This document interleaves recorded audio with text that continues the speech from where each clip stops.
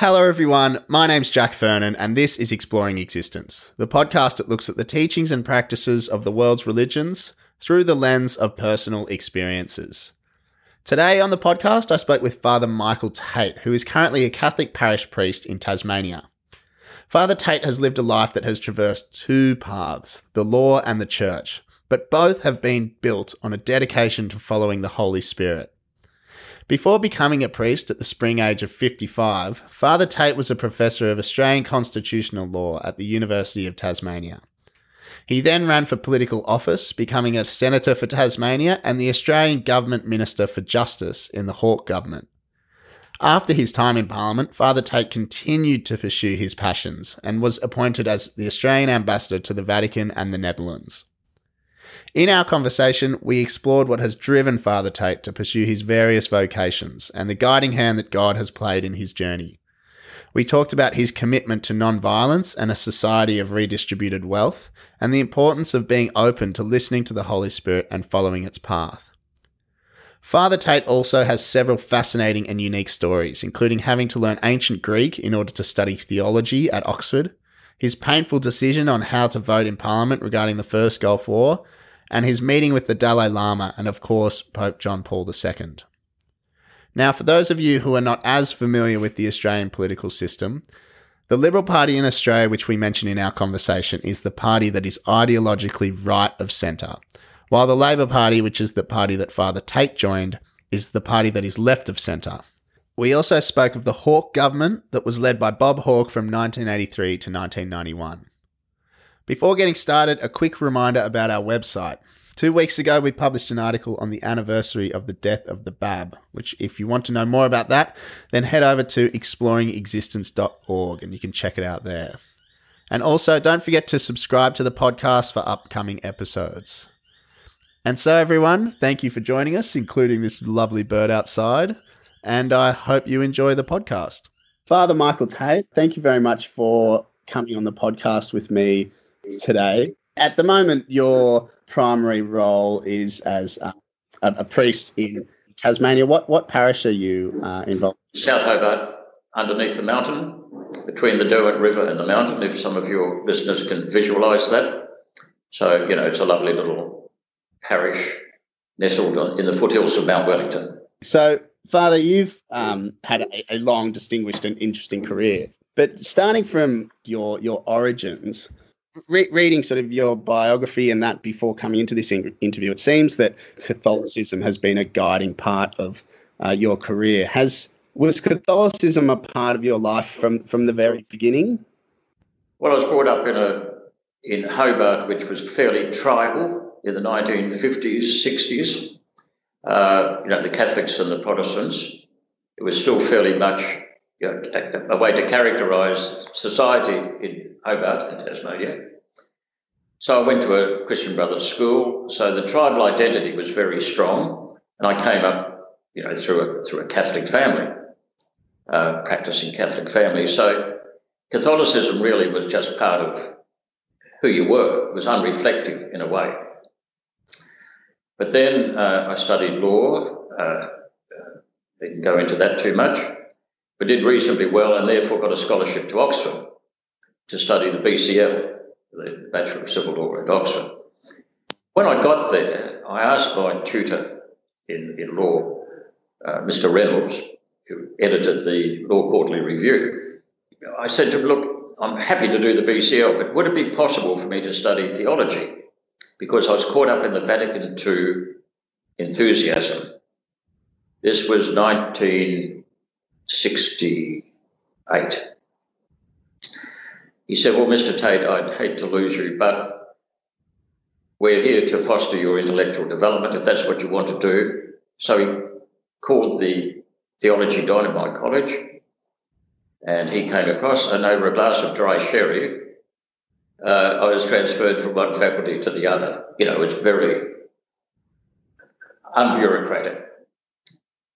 And that began the adventure because, of course, I was the first Catholic, according to my tutor, first Catholic layperson to study the BA in theology since the Reformation, which is such a good story, I've never checked on it. But it was great, and but of course I was terribly ignorant. So just to give you an example, I went down to his rooms, the theology don, and he said, well, Mr. Tate, you don't have to study the Old Testament in the original, but the New Testament, of course, in the original language. And in my Catholic schoolboy ignorance, I said, well, that's all right. I've got matric Latin. Well, I looked past over his face and I thought, what have I said? What's wrong? He said, well, Mr. Tate, you might find that some of the more original manuscripts are written in Greek. Well, I nearly died of embarrassment, of course. And he refused to. He said, well, we don't teach Greek. I mean, here's a couple of grammar books. You've got 1.5 terms to get on top of that. Start with St. John's Gospel because it's got the easiest vocabulary. In the beginning was the Word was with God, And that was it. But that was the launching into an intellectual ferment, because at Oxford they concentrated on the scriptures and the first 400 years of church history, scripture and patristics. And for me, of course, as a naive young Catholic boy from South Hobart, it was a complete intellectual and religious revolution. I say revolution because the turning point came when I was translating St. Matthew's Gospel, the Sermon on the Mount. And I came to that passage where our Lord says, well, our Heavenly Father allows the sun to rise and the rain to fall on evil and good men alike, on just and unjust and alike. Be perfect as your Heavenly Father is perfect. And it struck me that if God doesn't withdraw his creative powers, sun, rain, from people depending on whether they're good or bad or evil or good, much less does he deliberately set out to kill them, then I had to take the step of declaring myself to be a Christian pacifist, particularly as in finishing, be perfect as your Heavenly Father is perfect, which I'd always thought of in rather moralistic terms. But when you actually read the Greek, it's like a very good wine.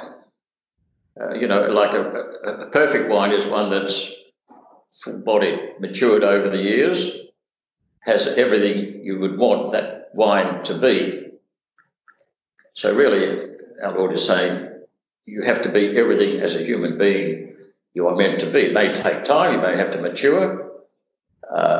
God is, as Pope Francis constantly says, God is patient, we are the impatient ones.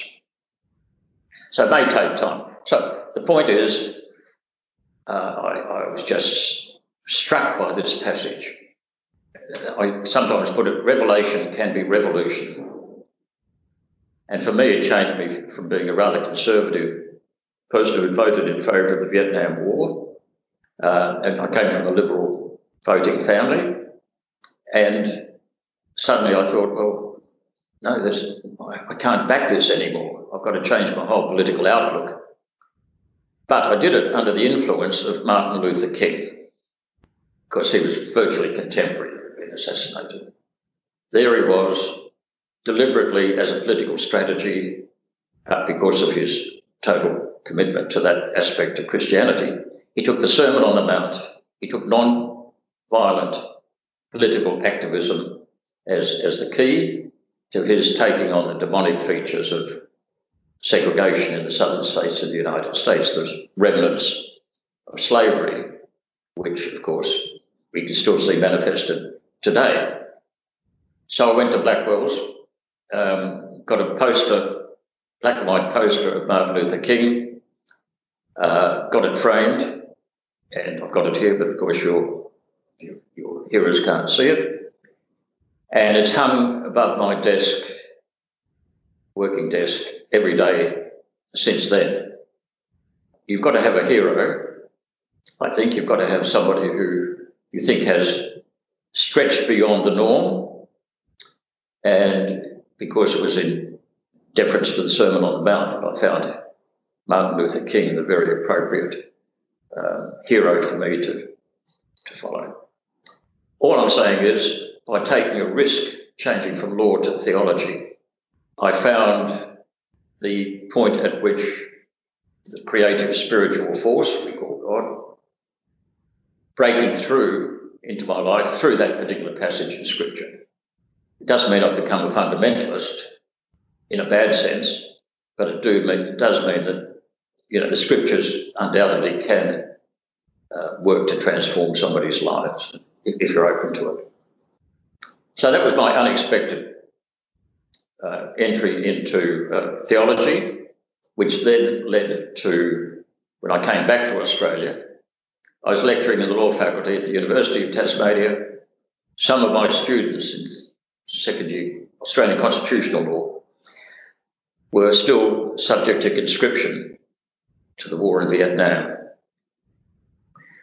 And I remember sitting around the big radio at one of the university colleges, St John Fisher College, seeing the blood drain from the face of one of my students as his birth date was called out. There were, I think, 180 marbles put in a barrel, 6 months' worth of birth dates. They were twirled around like lotto. And if your marble was called out, you were conscripted or subject to conscription. At that time, only total pacifism was recognised for exemption purposes, whereas most Australians of any faith, particularly the Catholic variety anyway, distinguish between a just and an unjust war. So this young fellow, for example, along with hundreds of others, would have said, I'm prepared to defend Australia against an unjust aggressor, but I'm not prepared to go to Vietnam. Well, that wasn't a sufficient plea to get an exemption. So I thought, okay, I've got to enter politics and try and change this. So reading that passage some years before at Oxford led me to switch from, a general conservative outlook to having to join the Labor Party as the major political force opposing the war in Vietnam, or at least certainly conscription into it. When you went from, just going back a bit to your transition from law to theology, it's such an interesting transition because especially with Catholicism, people talk about church law, and I think for most people that's just a black box of that priests and bishops and popes sort of reach into and try and deduce principles from, but it is a different system than the common law system we're used to.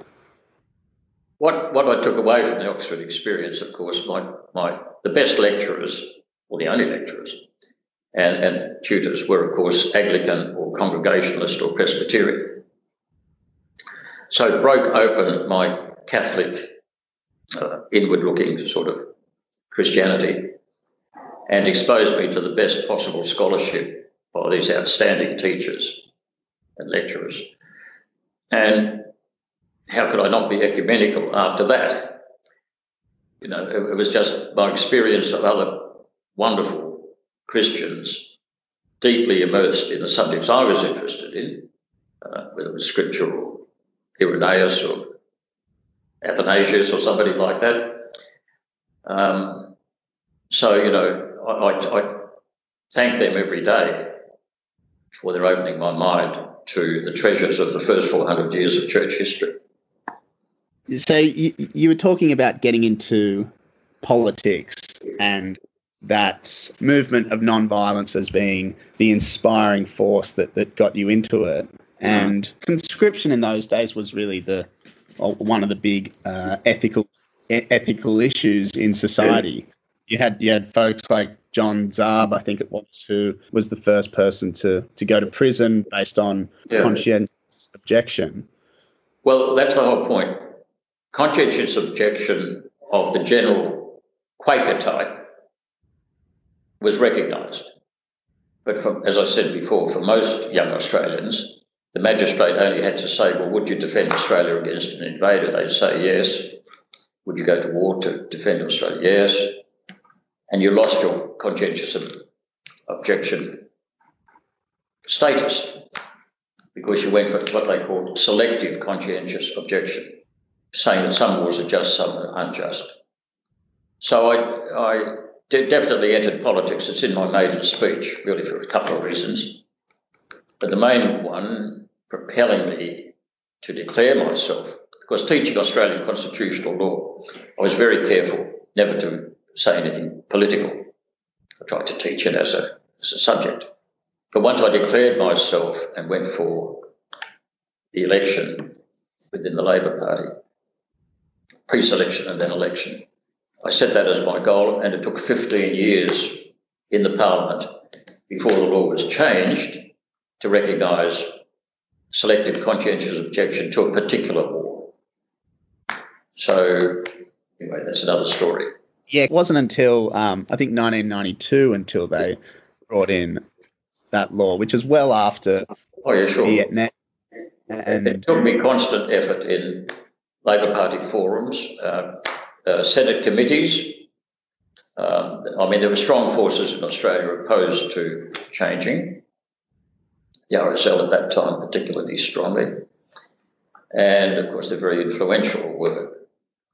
So it took a long time until Robert Ray, the then Minister for Defence, had an office in the corridor. He was just opposite me in the ministerial wing at the new Parliament House. Anyway, he burst into my room and said, we're going to change I think it's the War, not the War Act, the War Services Act or something, a Defence Act, I suppose, to allow for conscientious objection to a particular law.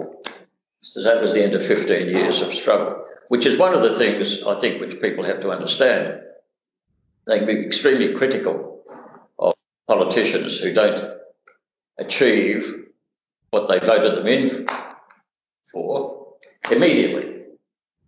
But there's a process, there's an art, there's a craft to being a politician, and gathering the support of colleagues and perhaps some support across the chamber, but even of colleagues. It takes time, it takes effort, it takes persevering.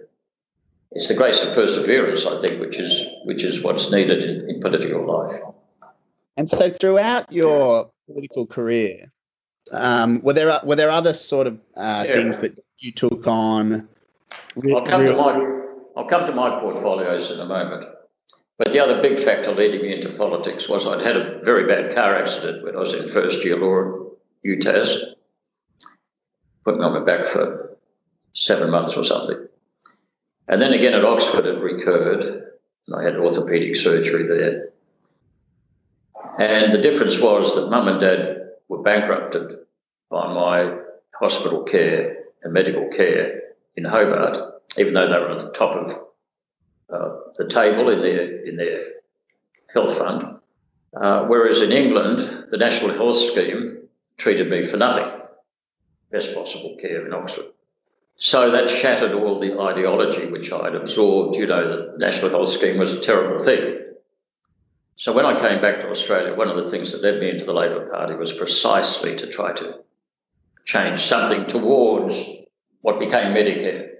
Interestingly enough,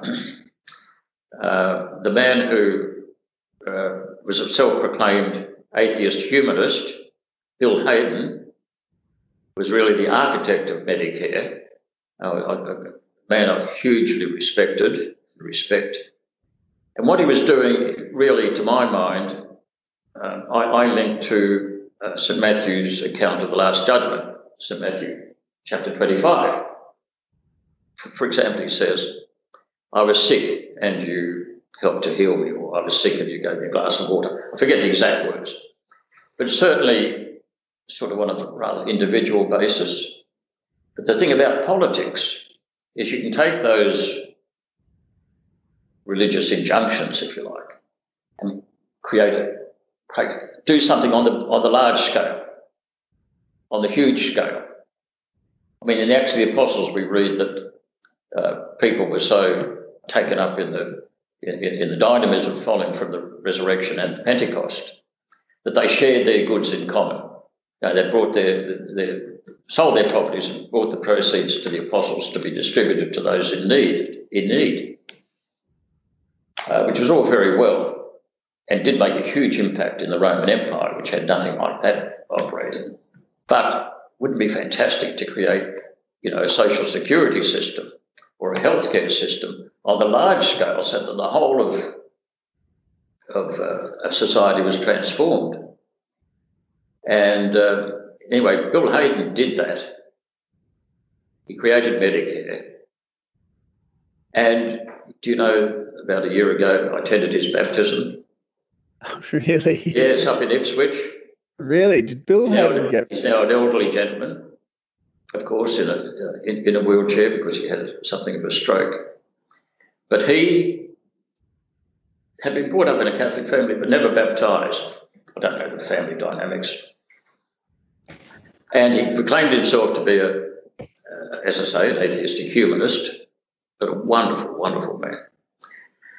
But during his great fight to establish Medicare, there was a sister at the Mater Hospital in Brisbane who became his greatest supporter against very conservative political and medical echelon forces, particularly in Queensland. And he's remained, very good friends with her over the years. She was very ill a couple of years ago, so he visited her, at the Mater Hospital. He came away and he said, the next morning I thought, I've been in the presence of a saint. I've got to really pursue this. I've got to follow this up. And he did, and I went up to his baptism at Ipswich. See, God works in mysterious ways, and it may not always be through some self-proclaimed champion of Christianity or Catholicism or evangelical fundamentalism or something. The Holy Spirit, of course, can take hold of anyone and prompt them in the direction which the Holy Spirit wants for God's plan for humanity and the cosmos to be realised. And Bill Hayden was a very good example of that. But of course, that brings me back to another point. I said that I was broken out of my Catholic shell by the experience in Oxford, at least to other denominations within the Christian religion. But of course, what I've just recited reminds me, of course, that Catholicism teaches that there's no salvation outside the action of our Lord Jesus Christ. I mean, that he's the fundamental embodiment of God's saving and healing power for the whole of humanity. But there are many people outside the Catholic and or Christian sphere who will never know about the gospel. The billions in villages in India or China, just to take two examples, they will never hear the gospel. And Catholicism teaches that the Holy Spirit can reach them, prompt them to live a good life. And if a labourer in China moves into the town to get work, sends money back to his dear parents back in the village, tries to lead a good life, tries to reject corruption when it's, perhaps around him, etc., that person can be embraced by the saving power of God. And, we've got to do our best to try to get the gospel to various peoples, but God works outside our particular mechanisms. And when they don't reach out, the Holy Spirit can still be at work in that person's heart. And, of course, we make ourselves less attractive too at times. Most extreme example, of course, is the conquest of Central and South America by Spanish and Portuguese forces, which came with military force, disease and enslavement for those peoples. Anyone who's seen The Mission? Have you seen that marvellous film? Yeah. Morricone, the great Italian composer of the theme music for that, died only last week. All right. Yeah. Gabriel's Flute, is it? The fantastic, you must play it on your podcast as a theme for this. Yeah. I played it at my ordination. Oh, right. Yeah. The fact is that the confrontation of the gospel with the people, the indigenous people, meant that it wasn't heard. The gospel wasn't. What was it? How can you accept the gospel when it comes, with terrible massacres and as I say, enslavement of these peoples? Has the church itself, in a less dramatic fashion, also disabled itself at the moment in Australian society from being, an attractive, credible preacher of the gospel? The church itself has to present itself in the guise. I don't mean the disguise, but in the guise of true followers of our Lord Jesus Christ. And when it abandons that, as has happened, with the whole abuse scandal, it makes it very hard to preach the gospel. And therefore, the Holy Spirit has to work outside the mechanisms of the church institution. Yeah. How did we get onto that? I don't know. We were talking about Bill Hayden and how he wasn't... right, okay. Yeah, sure. Yeah.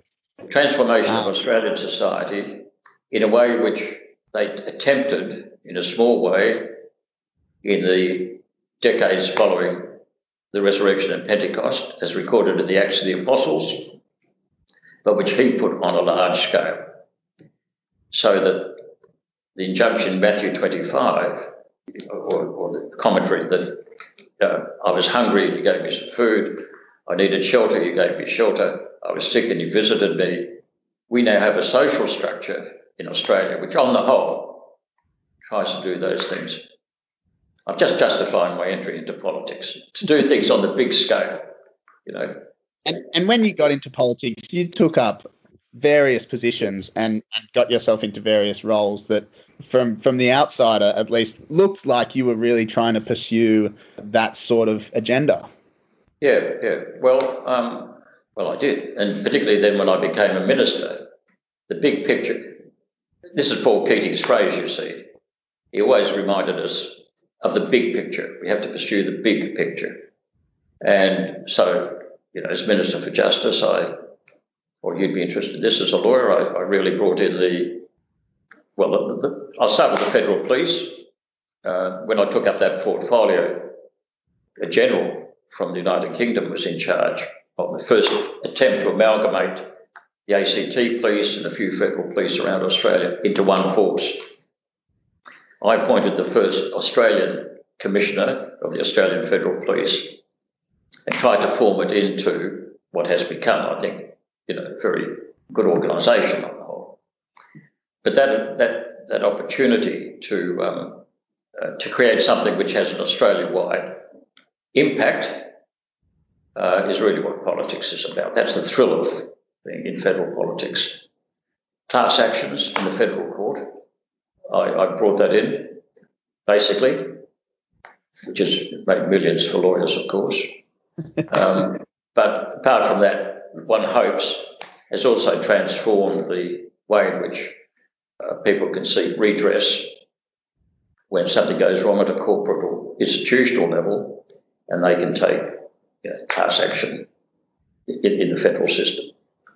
I mean, they're just a couple of examples. There'd be many others. The most extraordinary one, do you want to hear that? Yeah, of course. Okay.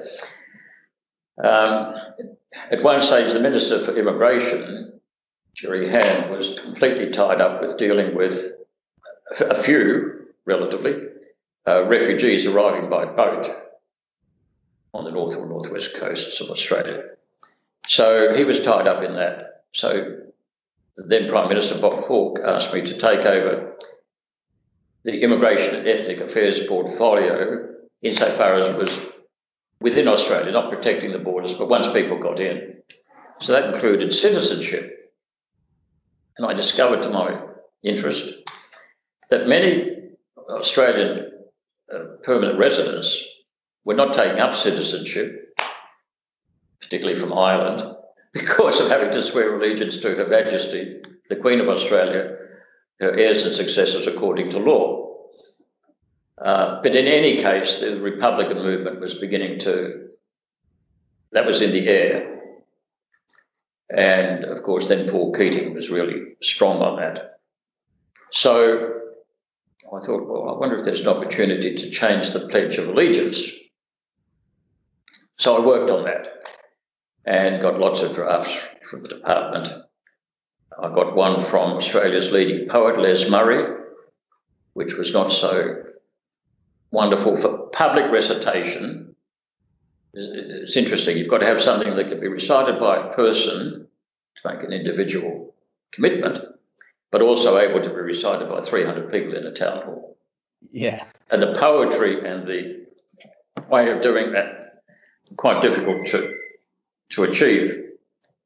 In fact, I went up to see Les Murray and flew in a small aircraft from Sydney Airport to wherever he was, not the far outback of New South Wales, but a country town. Met him, I think, at the airport. We met somewhere and had a chat about it all. So it wasn't taken much by his draft, but he emphasised you must, he said, use the word share. Sharing is an important part of Aboriginal culture, part of his cultural background. Perhaps he was Irish, I don't know. But he said, use that verb share. So anyway, coming back, I was writing furiously on yellow writing pad in the aircraft and came up with, how's it start? I sort of pledged my allegiance to Australia and its people. Australia and its people, whose rights and liberties I respect, whose democratic values I share, and whose laws I will uphold and obey. I think I've got that right. But anyway, that's fantastic.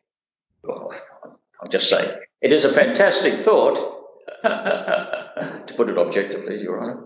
It is a fantastic thought that hundreds of thousands of now Australian citizens have recited the words which I wrote. And honestly, if I miss anything in politics, it's the power. It's the power to transform, to do something worthwhile, to do something that can actually mean something in the big picture of Australia in this case. And I enjoyed my time in the ministry until near the end. You want to go through that sad story?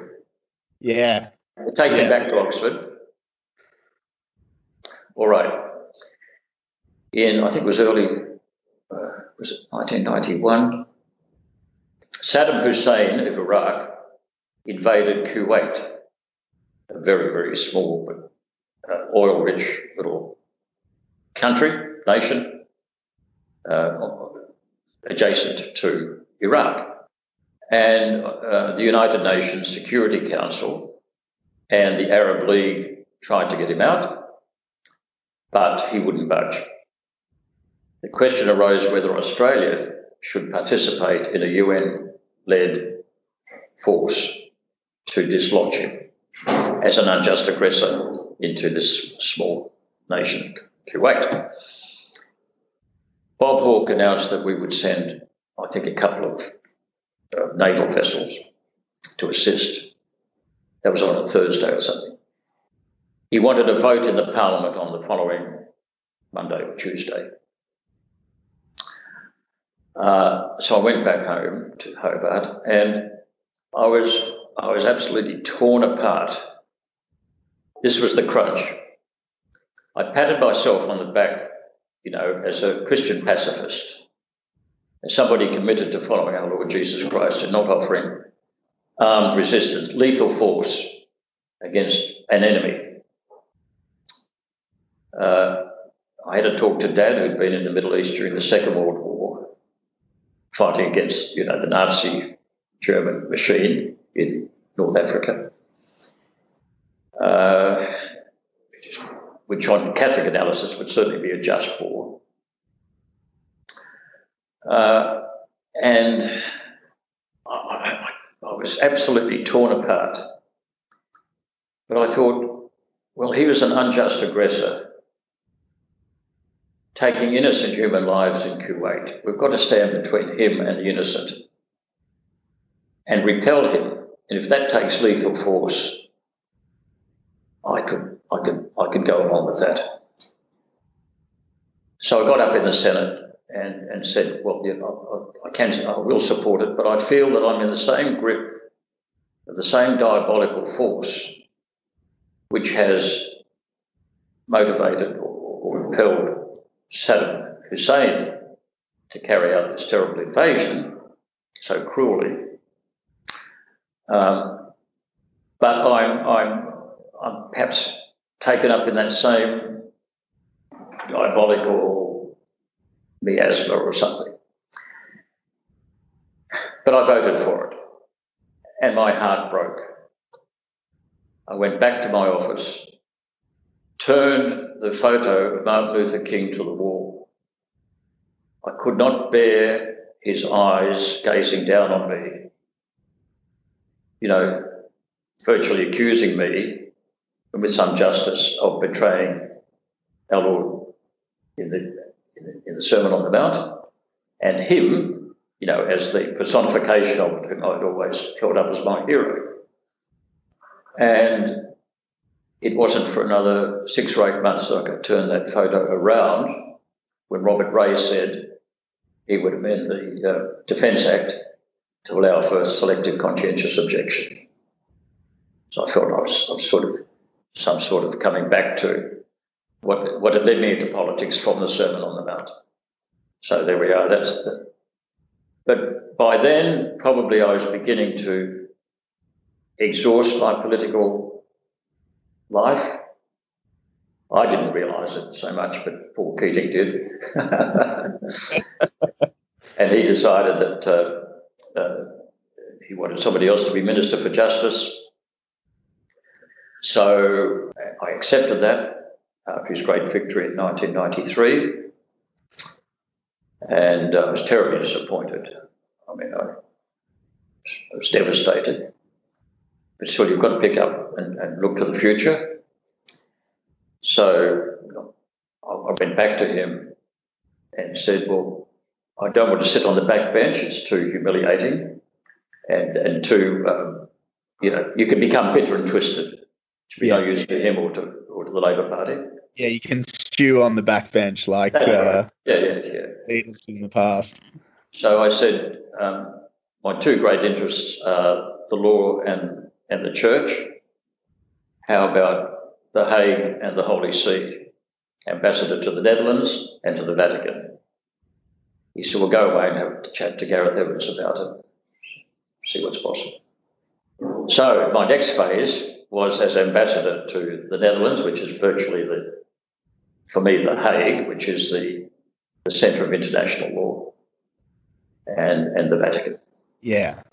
Before we move on to that next step, coming back to your vote to support the first Gulf War, are you, with the grand benefit of hindsight, are you happy with that decision that you made? No, I'm very unhappy.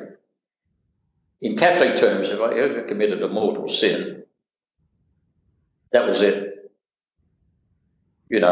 Some things are categorised as mortal sins, which are not. But to consciously decide on a course of action which in your heart is contrary to what our Lord taught and practiced against the Roman occupying army, that to me, that's the essence of what a real sin is. That you consciously go against what you know to be. My only consolation has been that when Pope John Paul II wrote his encyclical Evangelium Vitae, the Gospel of Life, if ever there was a Pope of great certainties, it's the Polish Pope John Paul II. But he actually is in anguish and over this whole question of being a disciple of Jesus Christ and yet protecting the innocent. And he can't resolve it. It's left unresolved. He said I don't have his exact language, but more or less it's a dilemma for a Christian disciple.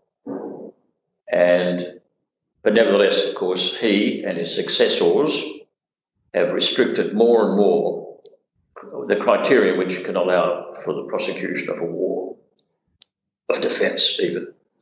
In fact, in the Catechism, the term just war is dropped and relegated to the small print of a footnote.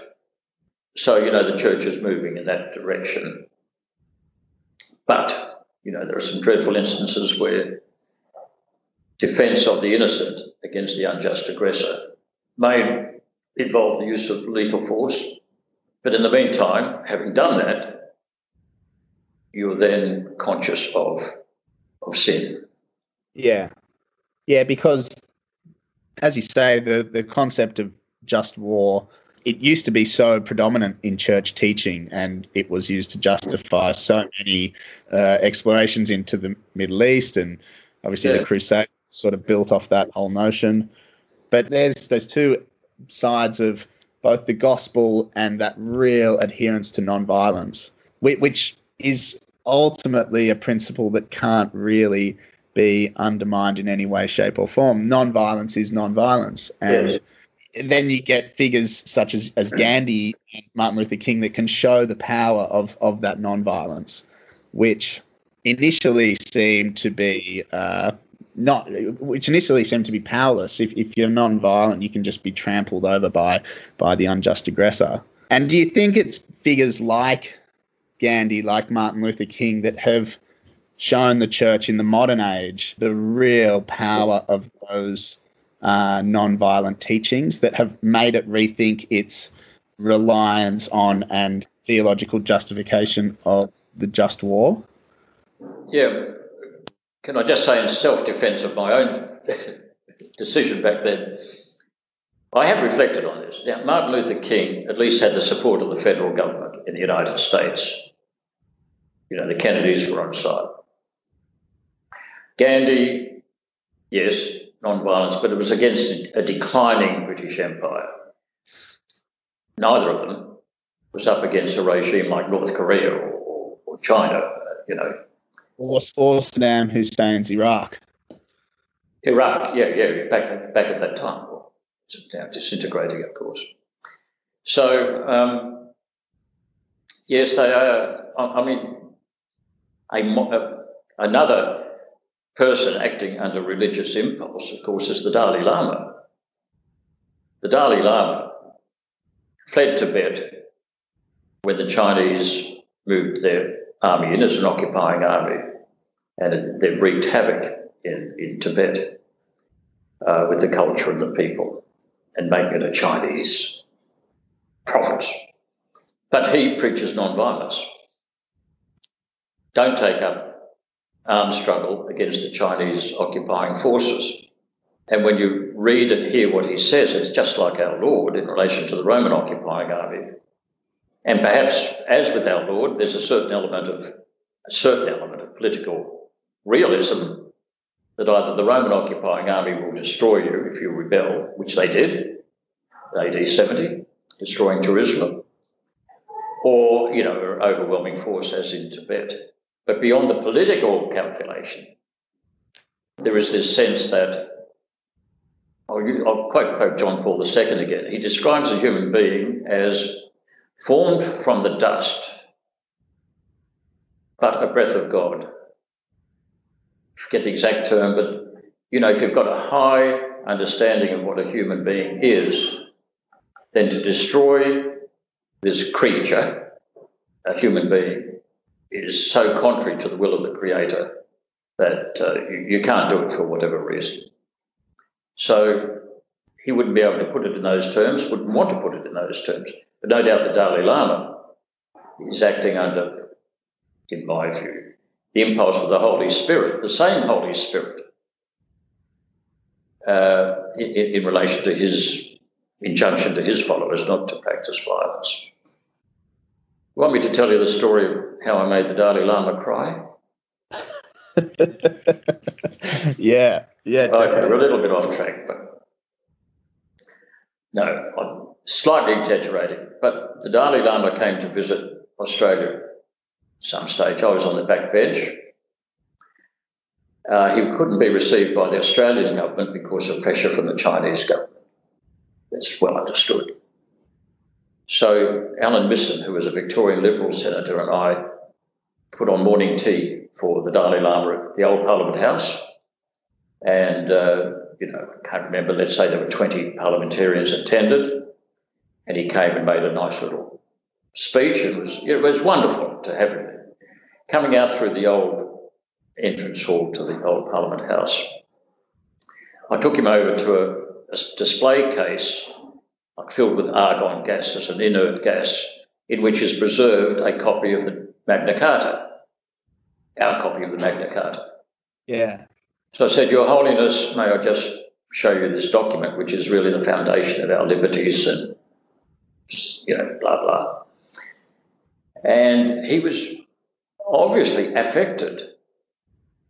And I don't say I saw a tear glisten in his eye, but he was obviously unexpectedly moved and showed it, which, is unusual.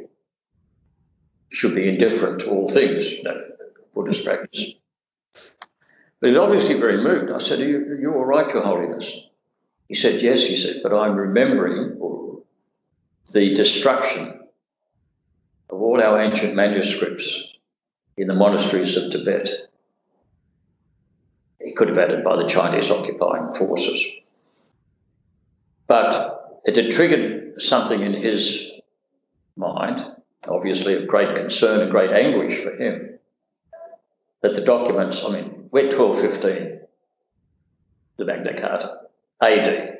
He'd be talking about manuscripts that probably go back 1215, what we would call BC. Yeah. Been preserved for millennia in their monasteries, destroyed. What a remarkable thing. But nevertheless, even despite that, he advocates non-violence towards such terrible barbarians. Yeah, it's an amazing position to hold, and one that I think most people misunderstand. Yeah. And so, moving on to your time as ambassador. So, when you're going to the Holy See and the Netherlands, can you tell me about presenting your credentials to Pope John Paul II? Presentation of credentials is something, that was fairly straightforward. I was with 5 or 6 other ambassadors in a great hall in the Apostolic Palace at the Vatican. And it was very interesting because when I presented my credentials to him, these are the letters from, I think it was Bill Hayden as Governor General, which you present as the representative of Australia to the Holy See. And His Holiness, accepted them and made some comment about the fact I hope to visit Australia for the beatification of Mary MacKillop. Oh, I said. And then he passed on. And then Monsignor came scurrying up to me and said, we haven't told the Australian government that yet. So of course, when I went back to the office, I immediately put a cable together and told the Australian government. But that was just an initial presentation of credentials. The same happens in the Netherlands, of course, with Queen Beatrix. Are you thinking of when I said goodbye to him? No. I think we'll get onto that. But okay. Well, look. What was fascinating, of course, was that for me, both appointments fulfilled everything I wanted to be in a way. To the Netherlands, the International Court of Justice, I appeared on behalf of Australia in a couple of cases, in a team, of course, of lawyers. And the War Crimes Tribunal on the former Yugoslavia was just being established. This embodies an attempt then by the Security Council in relation to that particular conflict, that terrible civil war in the former Yugoslavia, to bring the common morality of humankind expressed in international humanitarian law to bear on that conflict, to actually hold particular persons individually criminally responsible for massacres, etc., that occurred. Australia played a huge role in that. When I was Minister for Justice, we had attempted to prosecute persons that was alleged come to Australia in the mid to late 1940s as refugees from war-torn Europe, but in fact had collaborated with the Nazis in Ukraine, for example, or Russia. This was what the claim was. We tried to prosecute them. We were not successful for various reasons I needn't go into. But it meant that when the Security Council established the War Crimes Tribunal on the former Yugoslavia, the only people in the world who had current experience of sending investigators, in this case to Ukraine and Russia, to try to gather evidence, and then prosecution teams assembling that evidence into admissible evidence and then trying to prosecute the case. The only people who could really do that were the Australians. So we sent our teams from the Australian Federal Police and the New South Wales Homicide Squad. They were the basis of the investigation teams sent by that tribunal into Yugoslavia to gather whatever they could. And then back in The Hague, the prosecution teams were led by an Australian, Graham Blewett, had the title of deputy prosecutor, but he actually drove it. So Australia played a huge part in setting up that tribunal. And then that experience then led to many nations coming together to create the International Criminal Court. I mean, we needn't go into all that, but I'm just saying it was a very exciting time to be there at the genesis of this development in international law, which, we're still in the early stages, early decades. But it's the first concerted worldwide attempt through the Security Council or through treaties like the ICC to really try to moderate the waging of war by embodying the principles of international humanitarian law, crimes against humanity, genocide, etc., in a format which allows for a criminal trial, individual responsibility if found guilty, imprisoned. So that was all very exciting. Good time to be in The Hague. Yeah, because that whole International Criminal Court system, while it's had its sort of birthing pains, it's now becoming quite a strong institution, which is gaining a bit of respect on the world stage. It'd probably help if the United States was more willing to sign up to some of its articles, but it's being able to achieve some quite impressive results, which 40 years ago would have seemed beyond the pale. I know. Well, look, I think it is early stages, and there will be setbacks, and the major powers, of course, don't want anything to do with it. And the United States has been afraid, and it may be have some legitimacy, that charges will be made about the waging of some, let's say, American peacekeepers even in a particular theatre of conflict. And then, the allegations will be made in an attempt to get up to the commander-in-chief, through the chain of command. And there's no way the United States is going to allow that any more than, the president of China would allow. Yeah. This is just great power stuff, which can lead to the claim that, okay, the ICC might be doing things, but it's basically in relation to second or third tier nations in terms of global power, and mainly in Africa. So that's something to be worked through. Yeah. No, it's an interesting body, and it'll be interesting to see where it goes. But going over to your position at the Holy See, an initial question is: do you think that your objectivity as the Australian ambassador there was affected by your Catholic background? Well, look, there are partly it's a role which just proclaims a sort of relationship between Australia and the Holy See. It's interesting, Mr. Whitlam established that embassy to the Holy See as a counterbalance, politically, domestically in Australia, to his recognition of China. Right. Yes. Anyway, that's another story. So partly it's that sort of relationship.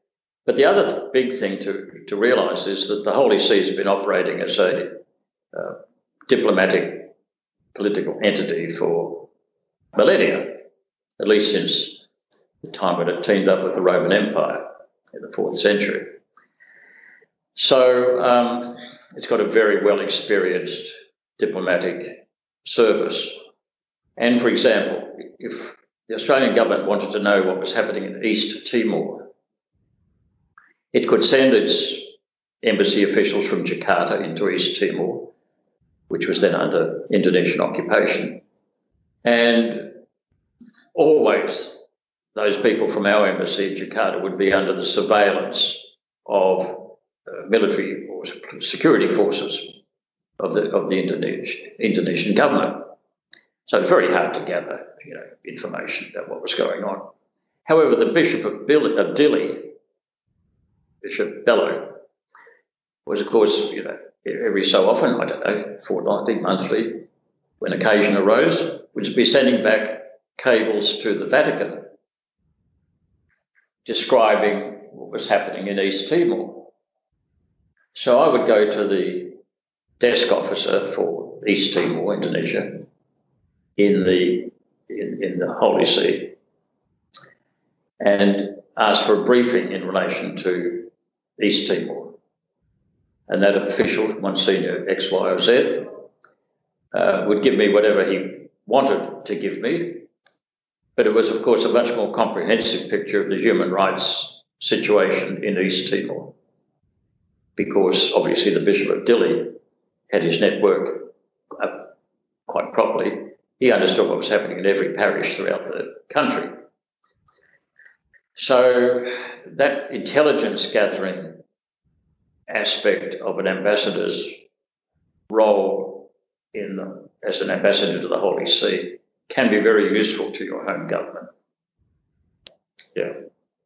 So it's not all just, attending, which was fantastic, the Easter ceremonies or whatever. Yeah. Yeah, I think the Vatican and the organisation that it has been and remains to be is such a fascinating organisation, because it's got people everywhere and there's, for want of a better word, boots on the ground in nearly every country in the world. Yeah, yes. And it's become a bit of an epicenter of promoting human rights and trying to seek justice. Yeah, well, so much depends on the personality of the incumbent as Bishop of Rome, successor of St. Peter, celebrates Mass only a few metres above the grave of St. Peter. It's fantastic when you visit there. I mean, it is a fantastic diplomatic and international organisation, speaking in those terms alone.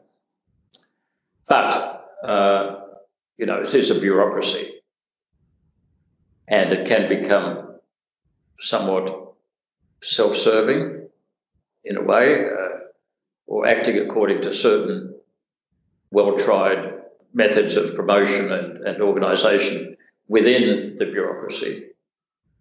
What Pope Francis calls the danger is in becoming Pope that you're exposed to what he called the leprosy of a feudal court.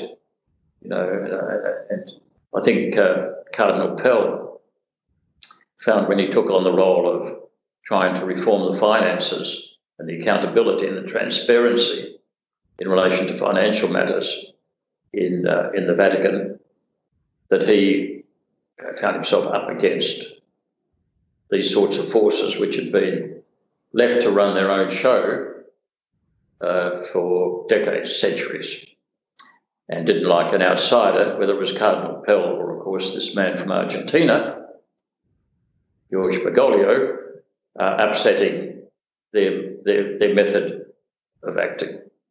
Yeah, the Southern Hemisphere was really taking over. Oh yeah, sure, yeah.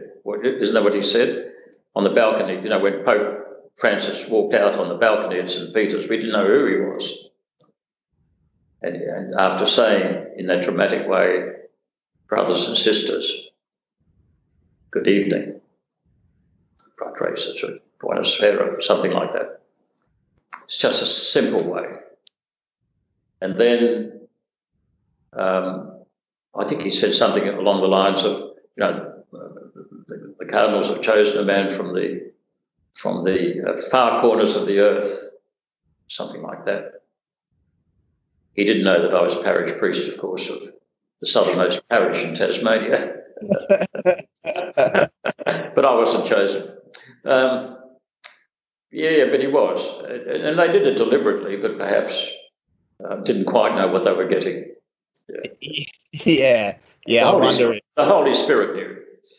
And I suppose coming back to what we were talking about earlier, that Holy Spirit can just weave its way through and affect change in ways that people aren't really able to foresee or really understand until perhaps after the change has happened. This man is such I don't say he does it as a PR stunt, far, far, far from it, but quite naturally he does things which symbolise, by way of street theatre, what he's all about. This is Pope Francis. So just to go back to Pope John Paul II, in my great respect, his great encyclicals, Veritatis Splendor, Evangelium Vitae, and so on, wonderful documents. But I remember one of the joys of being an ambassador is, particularly when you're single, you can take your parents to various functions or whatever. So Mum and Dad would come over during the Tasmanian winter and spend a couple of months with me in The Hague, in the European, like summer or spring into summer and so on. So I remember taking them down to Rome for Easter. And amongst other things, we went to the Holy Thursday ceremony at, I think it was St. John Lateran, where Pope John Paul II washed the feet of 12 elderly priests mounted on a sort of a marble dais, and he went along and washed their feet, just a dab of water. It was all very moving and fantastic, and, what a privilege for me to be there with Mum and Dad. And it was wonderful. What was more wonderful was to see Pope Francis, only a week or so after being elected, going to a prison for juvenile delinquents, or young offenders anyway, washing the feet of these, and really washing them, 12 young people, obviously on the wrong side of the law, including 2 of them, I think, were women and 1 was a Muslim. Well, what a transformation. Just the imagery of that, the symbolism was fantastic. It was fantastic, and it hasn't stopped. And anyway, that's one of the joys of I think, of being a Catholic, that somehow that the Holy Spirit will break through and create a new dynamism, or convey the dynamism of the resurrection into history. Yeah, and so coming to the end of where are we now? Coming to the end of your ambassadorship. Yes. So you were there for 3 or 4 years? 3. I cut it short by a year. I had a 4-year term, but so do you want me to go through that story? Yeah. Well, there's that sort of famous story of you finishing up your time with JP2. So yeah, that'd be good. Okay. If there are any listeners still listening to this, but if they're watching, if they can Google at some stage, Caravaggio, Carravagio, something like that, Caravaggio, was a Renaissance painter. And one of his paintings is in what they call the French church in Rome. And so I remember going in there and having a look when I was, this is perhaps 1995, late 4 or 5. And there's this marvellous painting called The Call of St. Matthew. And you've got our Lord walking in and pointing towards the money changers' table. You've got St. Matthew sitting there with 2 or 3 of his cronies counting the money. The gesture of our Lord, the hand gesture, when your listeners Google it and have a look, Caravaggio, The Call of St. Matthew, is that of Adam in Michelangelo's Sistine Chapel. So this is the new Adam pointing at St. Matthew. Matthew is pointing to the guy next to him. In other words, saying, surely you don't want me. Surely you don't mean that I have to give up everything and follow you. Surely you really mean the guy next to me. But of course, he eventually did get up and follow our Lord. You know, this outcast, this tax gatherer. Now, when I saw that, it really stirred something in me because I'd been procrastinating, for a long time about whether I should really become a priest. And I couldn't keep on putting it off and saying, well, no, but our Lord, surely you mean somebody else. Somebody else can do the job. Surely you don't mean me. So that was sort of bubbling along. And then in Lent of 1996, I came across a poem by W.H. Auden, the English poet. Have you seen 3 Weddings and a Funeral? Yeah. Okay. At the end of that film, there's a great poem by W.H. Auden, Stop the Clocks. It's not that poem, but that's who he is, W.H. Auden. And a young poet had died at Oxford of an overindulgent lifestyle, let's say kindly. And his friends asked Auden to write something nice about him, a eulogy. And they thought it would be something like, this is how a young poet should die, living on the edge of every experience, indulging everything, and this is where the muse is generated. But Auden was very angry. And he wrote a poem along these lines. I may have got it verb exactly. As though addressed to the young poet. When you appear before the judgment seat of God, God will recite by heart the poems you could have written, and you will cry tears of shame. Well, that was so powerful. It's like a grenade had been lobbed at me. And I thought, what's the poem I still have to write? Wouldn't it be terrible to be on my deathbed crying tears of shame for lack of courage to change and do what I knew I was meant to be doing, writing this poem of the priesthood.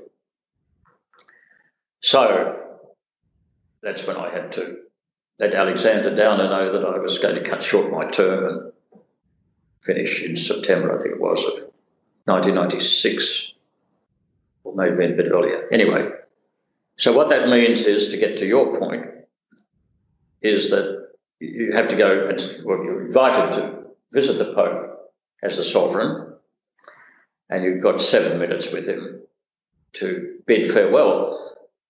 So I'm invited into his study. He's sitting at the table. He very graciously invited me to sit at the table in a chair alongside him. And of course, you're told it has to be a very bland conversation, nothing controversial, nothing new. So, it starts off, Your Holiness, the Australian people are very pleased that you're able to visit Australia for the beatification of Mary MacKillop. I was very pleased to go to Australia for the beatification of Mary MacKillop. One of those conversations.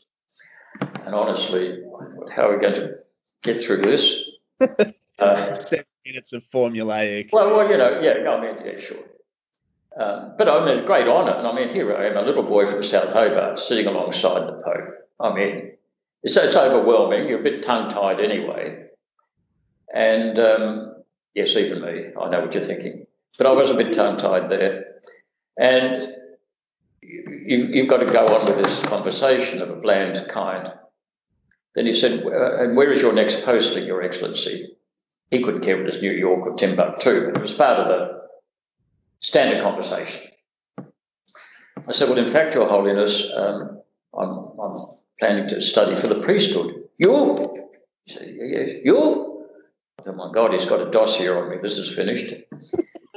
And but he said, this is what we call a late vocation. I said, no, Your Holiness, it was an early vocation, long deferred. And he smiled and reached across, and that week a medal had been struck for the 50th anniversary of his ordination as a priest. And he handed me a copy of that medal, which was very moving because what interested him, he couldn't care whether I was going to be ambassador to Montreal or Cape Town. I mean, that didn't interest him. But he was interested in the priesthood. Basically, he's a priest. And so that was very moving and a nice way to finish, my term as ambassador to the Holy See. Yeah. You said that you always knew that you wanted to become a priest, or that was constantly in your mind. What were sort of the thoughts or even the feelings that were going through your mind or your heart that was leading you in that direction? Look, I think, well, it's Genesis. Like back in, being a little boy, a Catholic boy in a Christian Brothers school. So, it's there. It's an expectation. They were looking for bright young boys to become priests. I mean, that was the ethos of the time. So I suppose the seed was there. But then I studied law but it was still there, bubbling along. So that's why I switched to theology, basically. I knew, it was a fascinating area and I wanted to get into it. But then back and you get involved in public life and it's all very exciting and quite proper and a good thing to do. It is a vocation to be a politician, with certain values that you try to bring into the national arena. So I don't regret that at all, but it was always there in the back of my mind. And then, of course, The Hague and the Holy See. I mean, it was all going in the right direction, you might say. But the crunch came and I had to make a decision. I was nearing 50 and I know it seems old to you, but relatively young to me now. And I knew I had to make a decision. And that painting and the poem were crucial stimuli for that decision. Yeah. Where it came from, well, have we been talking about the Holy Spirit prompting, goading, the Hound of Heaven stuff, that poem, the Hound of Heaven, always yapping at your heels, and eventually, you give in. Yeah. And so from there you went back to study theology at Cambridge. Is that right? I hate to say it, but yes. To a Cambridge graduate of note, distinction. I'd known the Dominicans for years, the order of preachers, the Dominicans. My best friends at Oxford when I was an undergraduate student there were Timothy Radcliffe and David Sanders. David died of COVID 5 or 6 weeks ago. Timothy Radcliffe, of course, the great leader of the Dominican order, master for many years, still there. So my bishop in Tasmania, Eric Darcy, said, look, it's a bit of a hard transition to go from the embassy straight into, an Australian seminary. Why don't you do your first year at least in transition with the Dominicans in England? So I was based in Cambridge and often went to Oxford for some other tutorials with them. And then I went to Rome for a term, only a term, at the English College because of the disparity between the English and Australian academic years. You know, it was time to fill in. Then back to the seminary in Melbourne, and then I was ordained in 2000. And since becoming a priest, you have you joined an order, or are you? Oh no, I'm a parish priest. I'm a secular, what they call secular. Yeah. Yeah. Yeah. And you've been based in Hobart that whole time? Yes, various parishes. My first parish was Bridgewater, Gagebrook, basically, which is like a housing commission, difficult area, socio-economic difficulties. But I already had a bit of an in there because I don't think the bishop knew, but I'd had my electoral office out there for 3 or 4 years as I was finishing it. And my electoral assistant, Harry Quick, became the member for Franklin federally. So I had a pretty good network out there, particularly amongst the women. Of course, I'd got a women's refuge or centre or something like that at one stage. And the women hold those sort of neighbourhoods together. So that was a good start for my parish life. Then to Sandy Bay, which included the university, and then Vicar General. Oh no, then I went down to Cygnet, which is the southernmost parish in Australia, where once again when you go into a parish, the thing is to try to find out what the Holy Spirit wants you to do there. I mean, the bishop thinks he's sending you, but in fact, it could be the Holy Spirit. So you've got to work out what to do. In Cygnet, I found that the church there, the little church, is in fact built like a Spanish chapel in California by some strange quirk, which I needn't go into now. It's called St. James. So I immediately thought of the great pilgrimage, the pilgrimage to Santiago de Compostela across northern Spain, to St. James Cathedral there. So I've organised a pilgrimage every year over 2 or 3 days through the Huon Valley to St. James Church in Cygnet. We carry a big icon of St. James and all that sort of stuff. But you've got to find something in your parish which is true to the parish and expresses a form of Catholicism. In this case, we coincided with the Folk Festival in Cygnet, the biggest folk festival in Tasmania, one of the biggest in Australia, and I called it folk religion. You know, coming into Cygnet itself at the end of the pilgrimage, carrying this icon and greeted by a Spanish singer saluting the icon, you know, all that sort of thing, which is folk religion in the Mediterranean style. Now I'm in South Hobart. Oh, you'll be interested in this, perhaps, I don't know. So you'll find out now the big problem in Tasmania 2 or 3 years ago, and it's still the case, is homelessness in the sense of people finding it difficult to find accommodation and or suffering severe rental stress. So at the back of the church at South Hobart, there was a primary school built in the 1970s, which demography changed, so it had been closed down and just rented out a couple of floors for office space. Didn't generate much revenue, but it was useful for the parish. So we were going to renew the lease on that basis. And then I thought, what would Pope Francis say? Well, the upshot is we've changed it into 8 affordable housing units for women over 55.